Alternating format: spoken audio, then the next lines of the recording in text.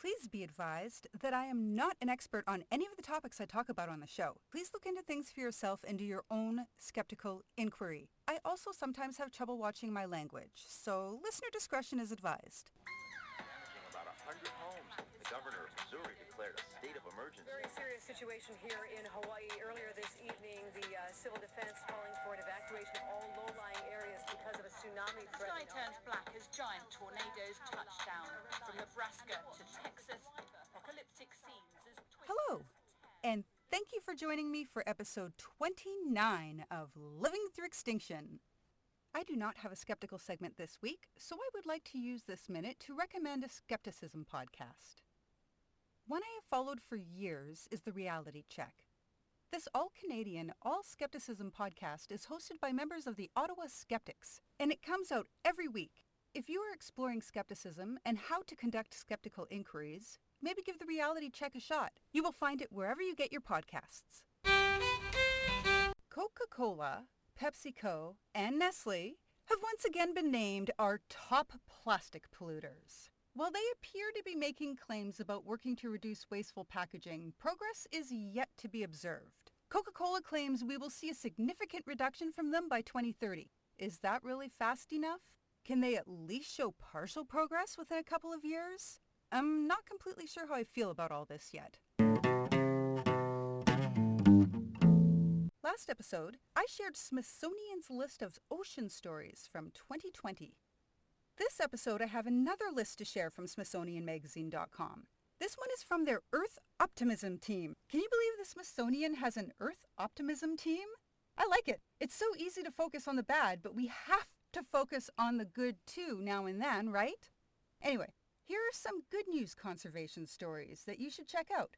Again, this list was put together by the Smithsonian Magazine's Earth Optimism team. It's even fun to say.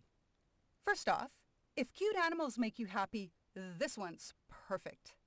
A teeny tiny adorable new lemur has been discovered, and even scientists say it's almost too cute to handle. Now named the Grove's dwarf lemur, these little furballs are merely 17 centimeters long. That's 6.7 inches, with a 28 centimeter tail. Many lemur species are high on the endangered list, so it's always a good news story when new species are discovered. Some good news on the environment front in Canada. A newly protected area in northern Quebec was announced. This is the beginning of Canada's promise to protect 30% of its land and water by 2030, with commitments of 25% by 2025. Apparently, this is how our country is meeting pledge goals.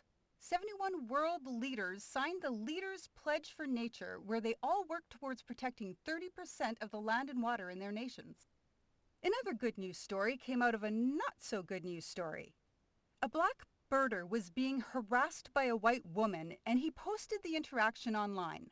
You have to remember this one. She appears to be violent with her dog at one point, and the viewer finds themselves concerned for both the man and the dog.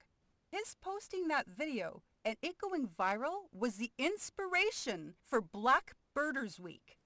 A group of black scientists, nature lovers, and friends came together to organize this event and hopefully spread conservation diversity. Their goals are stated as to counter the narrative that the outdoors are not a place black people should be, to educate the birding and broader outdoor-loving community about the challenges black birders specifically face. This incident we all witnessed on social media was not a one-time thing. This was just the time it was caught on video. Black birders regularly encounter hatred and racism when in the field. And then finally, to encourage increased diversity in birding and conservation, hopefully shaping a more diverse future for birding, conservation, and the natural sciences. These are all very worthy objectives. I think my favorite good news stories are the comebacks. After at least 400 years away, the Tasmanian devils are once again on the Australian mainland. A chameleon last seen 100 years ago was rediscovered in Madagascar. The critically endangered smoky mouse was thought to be lost in the bushfires last year. But a group has been found alive in New South Wales National Park. And finally, a wild population of New Guinea's singing dogs were found. They were believed to be extinct in the wild for about 50 years. For even more good news stories, or to go into a bit more detail on these ones, go to SmithsonianMag.com. To Today I'm going to talk about smoking, not the health issues. We all know that shit. What I'm going to talk about are the environmental factors that some of you may not have thought of. We have growing and harvesting emissions, curing emissions, production emissions, transport emissions. We have deforestation for farming and all sorts of plastic wrappers. And then there's those nasty filters. Ugh. Let's start with how prevalent they are in our society. 8 billion cigarettes are bought every single day. And 3/4 of smokers report disposing their butts outside, many via tossing out a car window. Too many people think that this is okay because butts are biodegradable. They really aren't in the way that people believe. Those filters are made from cellulose acetate, which is a plastic that is considered to be biodegradable. But it only actually degrades under severe conditions, and even then, it will take at least 9 months. Then when breakdown does finally happen, it creates smaller pieces of waste which more easily dilute into the soil and water. When a fish comes along and eats a physical butt, it remains inside that fish's stomach, reducing its ability to consume its necessary calories. Ingestion by fish is not uncommon because the butts tend to float around and look like food to them. Tossed butts do not just go away, and they make up 38% of roadway litter. They are also the most common litter item in retail areas, storm drains, loading docks, construction sites, and recreation areas. Also, they have been known to cause forest fires, so stop it! This pollution of solid materials as a result of smoking is not limited to the cigarette butts, of course. In 2016, Ocean Conservancy data stated that 1,030,640 butts were removed from U.S. beaches and waterways. It made up about 24% of the total debris collected. That's obviously a lot. But in 1 year, 12,089 lighters, 58,672 cigar tips, and 33,865 tobacco packages or wrappers were also collected. This is just what's collected. So much never is. Of course, the physical presence of cigarette butts is only one part of their problem. When they get wet, they release nicotine, salts, ammonia, sulfuric acid, pesticide residue, heavy metals, nitrate compounds, and probably a lot more. And when they break down, they create microplastics. The heavy metal contamination in particular, by the way, has been shown to be harmful to wildlife. The chemicals have been shown to inhibit plant growth and can remain in the water for as long as 10 years. Studies done on the effects of roadside waste on the soil showed patterns of hydrocarbon levels that are similar to those of cigarette butts. Of course, some of those hydrocarbons are carcinogenic.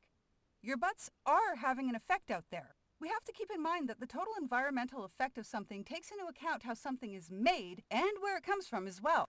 The growing and cultivation of tobacco adds to deforestation and environmental degradation problems. It is mainly grown in rainforest areas, and once dense forests have been completely removed for its purpose. There are also emissions from farm machinery. The curing process releases noxious chemicals into the atmosphere. After curing, the tobacco goes to processing plants to be made into the packaged products we see on the shelves, or we used to. I don't think they're allowed to display them anymore. Whatever. In manufacturing, there is a huge paper usage. The average unit apparently needs 4 miles of paper for 1 hour of rolling and packaging. It is estimated that 1 tree is destroyed for every 300 smokes made. The process also generates harmful chemical waste and often uses aldecarb, which gets into waterways. This is a substance that is highly toxic to people, plants, and animals. Chemicals from these cigarette plants are monitored by the Environmental Protection Agency's Toxic Release Inventory database, and in 2015 they reported that tobacco facilities were reasonable for releasing or otherwise disposing of 1,312,796 pounds of toxic chemicals. Of course, once it's produced and packaged and ready to go, there are transport emissions, and as I mentioned earlier, most of our tobacco is coming from the Amazon, so it is very far away. Then it finally reaches the store and you're able to buy a pack and smoke a cigarette. What about the act of smoking itself? Not on your body. This isn't about you. This is about the environment. Smoking a cigarette releases toxic air pollutants into the atmosphere. 2.6 billion kilograms of carbon dioxide and 5.2 billion kilograms of methane are put out into the air by smokers every year. This consists of thousands of metric tons of carcinogens, toxicants, and greenhouse gases, including formaldehyde. There are places trying to use legislation to combat the cigarette pollution issue. As of July 2017 in the United States, 312 municipalities had banned smoking on beaches and 1,497 banned it in parks. Many of the cigarette companies claim to have been exploring biodegradable filters since the 70s, but it has yet to lead to any of them making use of them. They all continue to use cellulose acetate today. So far, this has all been based around paper-rolled smoking. We have new environmental problems today from new smoking technology. Today we have something called e-cigarettes, which are largely made of plastic. These gadgets fall under both electronic and hazardous waste when not properly disposed of. Now a battery is involved with your smoking habit. And when they first came out, they didn't even have replaceable pods, so the entire thing was just trashed after being used up. More than 10 million now use e-cigarettes. A popular brand is Juul, and apparently hundreds of Juul pods can often be found in high school parking lots. There has also been a huge increase in the number being found on beach cleanups. There was one point I came across that I don't quite understand. Maybe someone out there can enlighten me. Apparently these nicotine pods should be rinsed before being thrown in the garbage. Doesn't that just mean the contents will go into the waterways faster? One would rinse it in their sink, and the rinsed product would go down their drain. How is that any better than just tossing it without rinsing it? I'm sure there's a good reason. I just didn't find it, so feel free to let me know. It seems to me that the best solution would be to have some way to trade in empty cartridges, but the suppliers would have to get on board for that. Unless they were regulated to have to accept them and properly dispose of them, I don't know.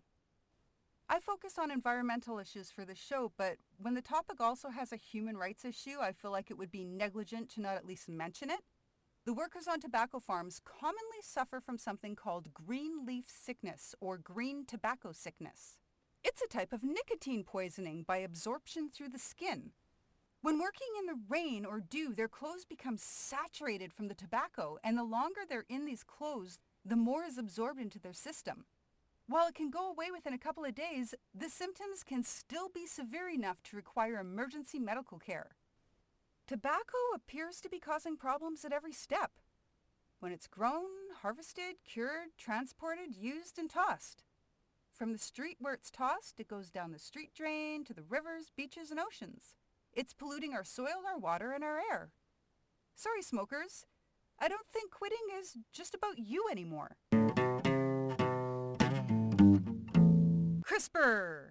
I could do an entire episode on CRISPR. It could be used to keep mosquitoes from carrying diseases. It's been tested in dogs, mice, and plants. Its potential to help with all genetic diseases someday is very real. And it's even been used, okay, get this, it's even been used to encode data and store movies in bacterial DNA. CRISPR stands for Clustered Regularly Interspaced Short Palindromic Repeats. New stories about CRISPR always get me excited, but some of the latest tests are actually giving me hope. CRISPR is a type of genetic scissors. It's an enzyme used to cut DNA and edit genomes as desired.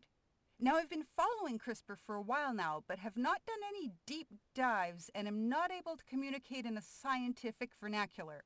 But, very basically, RNA is programmed to match exactly the spot where the enzyme is to land, and once it's in the correct location, the enzyme makes a snip.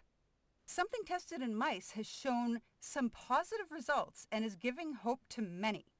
CRISPR has been successfully used to stop cancer cells from reproducing. This is how cancer grows and spreads, right? If you can stop that from happening and remove what's already there, that's a huge step. Again, this is very basic and you should read about it in more detail. But what they are doing is programming the RNA to lead the CRISPR enzyme to the part of the cancer cells responsible for reproduction and snipping it out. The biggest, best, most amazing part of this particular treatment? Zero toxicity. I don't think there's another treatment for cancer that's not in some way toxic to one's body. I've known enough people to go through treatments to know that the treatment itself can be what takes someone out of commission. This could very well become the first cancer cure that does not also cause harm. To me, that's something to smile about. I have no more notes, so I must be done. Thank you for listening, and may your health and sanity continue to be replenished daily in 2021. Thank you to Jason Martin for composing the intro and outro for the show, and thank you to Kathy Rayner and Paul Palmer for their musical contributions on the violin and guitar. I hope you will join me in 2 weeks for episode 30 of Living Through Extinction. If you enjoyed listening and would like to support the show, the best ways are to subscribe, rate, comment, like, and share. And you can do that under Living Through Extinction on Facebook, Instagram, and Pinterest, or under LTE Pod on Twitter. The show should be under Living Through Extinction on your favorite podcast player, and if it is not, please send me an email at livingthroughextinction@gmail.com, and I will see what I can do about that. There is also a Patreon account under Living Through Extinction with vinyls, masks, pins, and all sorts of stickers. A portion of all contributions goes straight to tree planting with the organization One Tree Planted. The higher your level, the higher a percentage of your contribution goes right to them. Damaging about 100 homes. The governor of Missouri declared a state of emergency. Very serious situation here in Hawaii. Earlier this evening, the civil defense calling for an evacuation of all low-lying areas because of a tsunami The sky threat. turns black as giant tornadoes touch down from the